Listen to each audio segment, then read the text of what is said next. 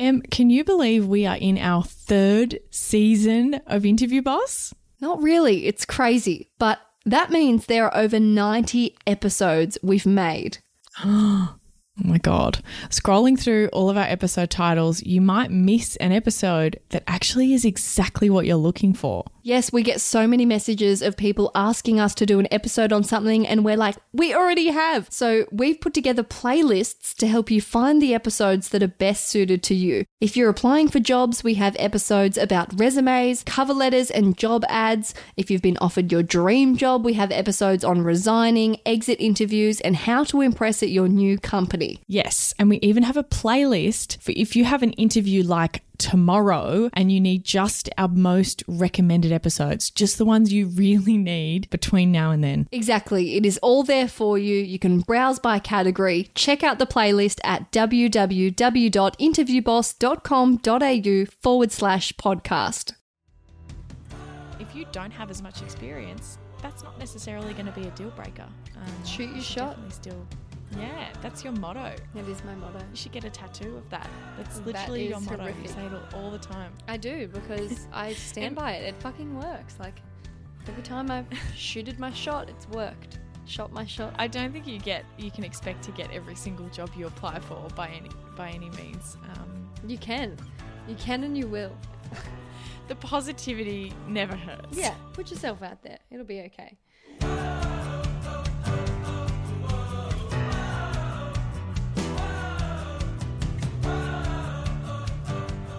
Hey everyone, and welcome back to Interview Boss. My name's Emma. I'm a 3rd-year journalism student who's teamed up with my sister to give you advice, inspiration and support when you're looking for a new job. Sarah is a HR and recruitment professional, and together we're excited to give you guys all the tips, tricks and behind-the-scenes knowledge to help you in your career. Hey Em, this week we're channeling our inner Adam and Jamie and we're busting some myths. That's right, we're going to bust some myths today about the job search. Let's get into it. Myth number 1, this one is a bit ridiculous. People think sometimes the applicant tracking system is rejecting you. Can you tell us a bit about that? Yeah, there are actually people out there on LinkedIn and who sell courses and coaching and things that are perpetuating this idea that there are these applicant tracking systems that reject you without someone even looking at you, and your resume has to beat the ATS. Now, applicant tracking systems are real. It's basically a database that a recruiter, either internally or at an agency, will use to collect all the applications. You can put them into little buckets of what stage they're at. If they're interviewed, it allows you to message people, to send them emails, documents, those sorts of things, and it collects all the different people and what jobs they've applied for, saves their documents against their name, that kind of thing. It's just basically a database system. And I wish there was a system out there that would just do all the recruiting for you, like pick out the top 5 candidates. And I don't know why Technology's people not quite think there yet. We don't have full-on robots doing HR people's jobs yet. Absolutely not. So genuinely, a person is always on the other side of those systems, and there is not a single provider out there that I'm aware of that automatically rejects people without even looking at them. You might think, okay, well, I got rejected within an hour of applying. Yeah, your recruiter's probably on the other side and they opened your resume. Or it was just fast. They maybe, yeah, exactly. It was just fast. Or they looked at one of your responses to like a knockout question. So something you responded to on Seek and they said, you know, you need a degree, and you said, I don't have a degree. And they looked at that and they went, no, gone. Goodbye. So those things can eliminate you, but it's not a robot. It's always a person. So bust that myth. Myth busted. Consider that myth busted. All right, coming into myth number 2, we have the 1-page resume. A lot of people have this idea that it has to only be 1 page, and if it's any longer, like they're not going to look at it and they don't want to consider it. That is not true. Yeah, exactly. Unless the job specifically says submit a 1-page resume. Occasionally I've seen that, but it's very rare. People have this feeling like, oh, I want to say more about that, but oh, I've got to fit it on 1 page. It's got to be on 1 page. I have heard that there are apparently industries out there in the US where, you know, you do have to have a page. Okay, fine. Well, if that's the case and they're asking you for that, follow the instructions on the job, but you need to make sure that your resume's got enough information on it. And I've seen one-page resumes for people in the middle of their career, and they've got one sentence about each of the jobs they had. You can't put 2 years of experience in one sentence. You're going to need more room. So don't be afraid to go to that second page. Definitely. I had to recently do a resume that was only one page because they had specifically specified that. And it was horrific. I had so much trouble doing it. I just felt like I couldn't go into detail on enough. Had to leave things out that I felt were good. It sucked. So if they're not requesting that, don't hold yourself to that account because it's hard and it sucks. Exactly. And you're cutting things out. And there's something that you might mention in there that they might think, oh, that's exactly the problem that we're having at the moment, but it was a minor point in your resume. You're not going to have that opportunity if you've only got like a 1-sentence summary of each job. Amazing. So 1-page resume, myth busted. Coming into myth number 3, we have nobody gets a job applying online. This is a bit of a weird one. Like, I'm genuinely shocked that people would think this is a thing, but obviously people think it's a thing. Otherwise, you wouldn't have it on this list of myths.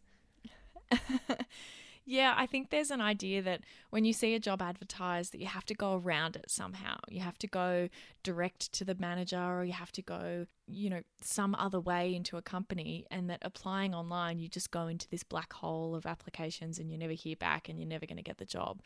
I can understand why people feel that way when there are so many applications for, certain jobs out there that are really popular or really competitive industries. But people get jobs from job boards every single day, all the time. A stranger just applies on a job board, their resume gets seen, and they get the job. So it does happen. But go listen to our, 10 reasons you might not have heard back from your job. There's a few tips in there as to why you might not have heard back, so that you can understand what's going on behind the scenes after you apply. And you can maybe be a little bit faster next time. You can maybe be, thinking about the other things that you could try and do to get through. Myth busted. Which brings us to the next one, which is the most qualifications gets the job. A lot of people think that if you've done 7 degrees and 2 certificates and this, that automatically makes you super duper qualified. That's not always the case. Talk to us about why that's a myth. Or the most amount of experience. I've had people before email me, after they were rejected for a job application and say, but I met all the criteria.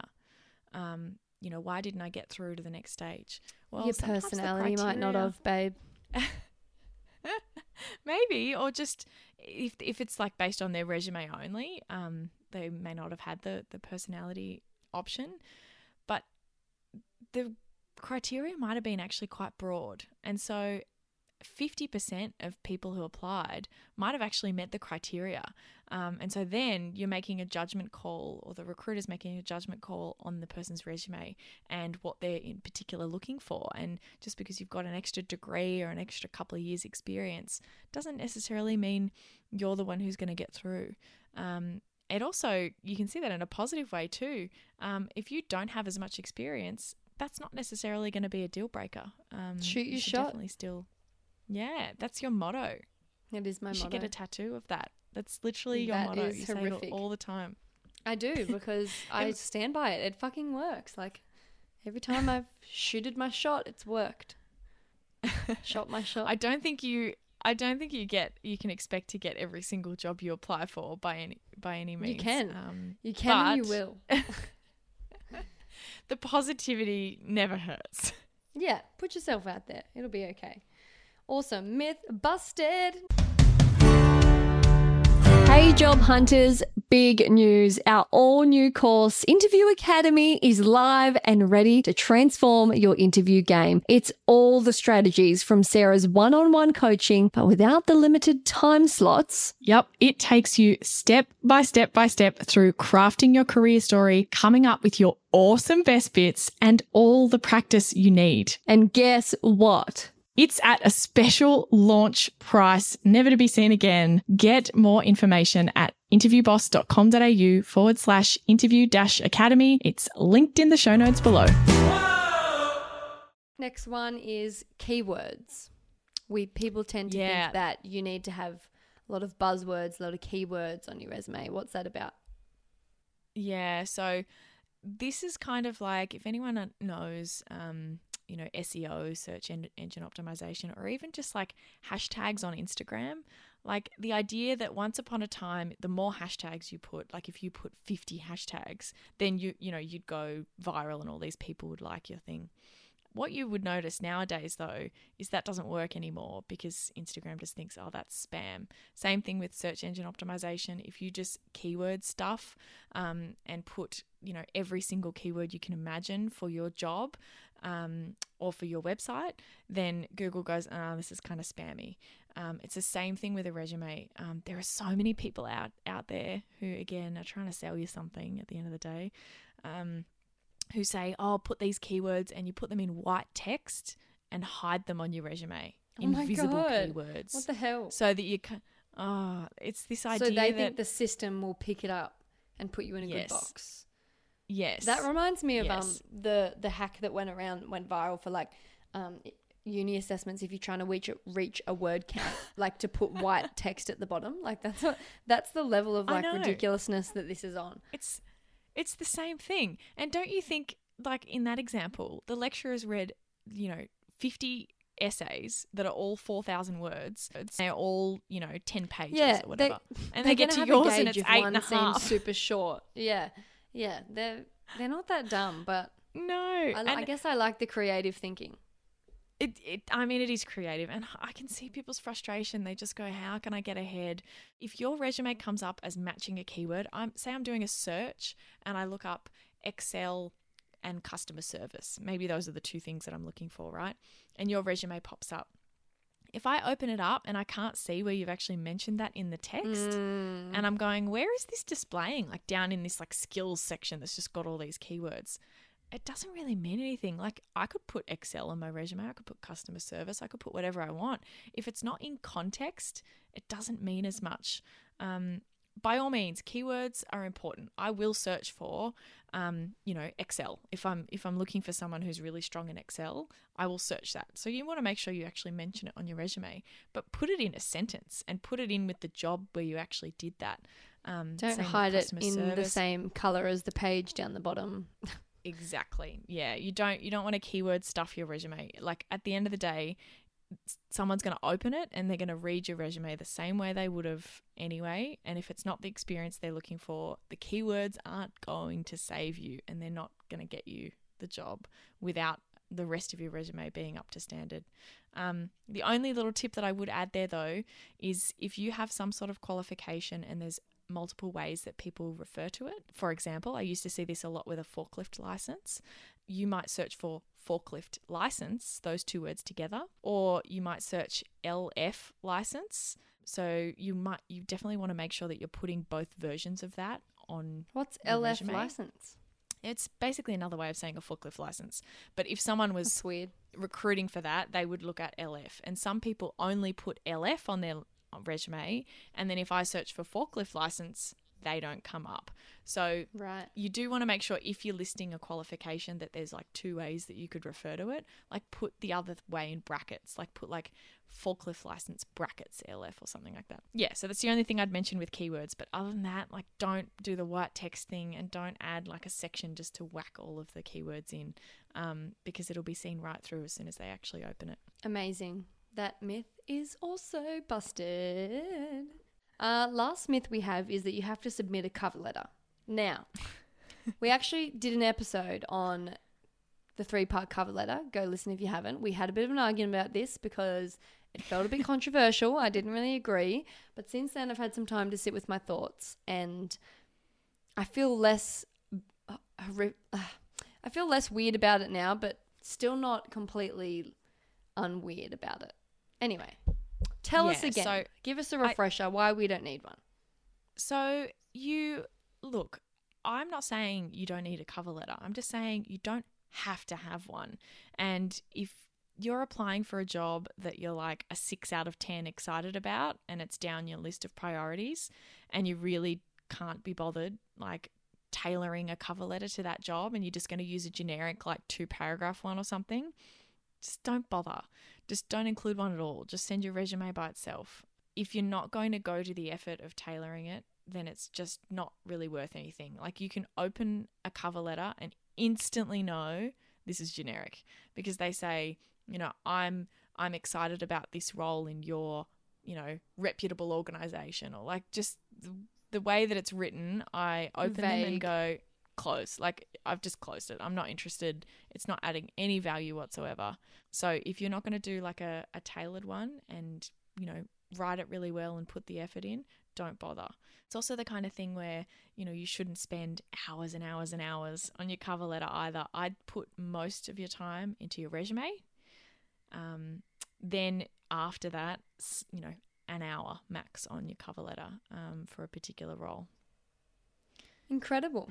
So we hope that you enjoyed those little myth busters there. In an age where there's so much conflicting information out there, it's tough to know who and what to believe. So we thought that why not myths and busts? Why not bust some myths about the job search for you guys? We now know not to believe that whole crap about the applicant tracking system robot just denying you.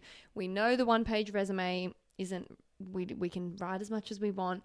No, the whole nobody gets a job online thing, myth. That's ridiculous. It's not all about the qualifications and experience. There's more to it. You don't need to go ham on the keywords, and you don't have to submit a cover letter. Yeah. That wraps it up. And I think if anyone's ever telling you, you know, these are the rules for applying for jobs, I mean, I'm pretty careful that we don't really do that kind of stuff here. We're not talking about you have to include a cover letter or you have to have a 3-page resume. And anyone that's trying to give you that kind of information, a lot of this job search stuff, it depends on your experience. What we're trying to do is give you the behind the scenes and the why it matters, so that you can make up your own mind about how to apply that to your job search. But yeah, be careful out there. There's lots of people, they're all just trying to take your money to sell you a newsletter. Be careful. Only listen to us. Trust us. On that note, make sure you come back next week. We'll have more for you then. We'll be in your ears then. Bye. Thanks so much for listening to Interview Boss. If you want to hear more from us, make sure you hit subscribe. We're a new podcast, so if you liked this episode, we'd really appreciate it if you could give us a review so we can help even more people. For more advice, inspiration, and a supportive community, join us in the Interview Boss Facebook group.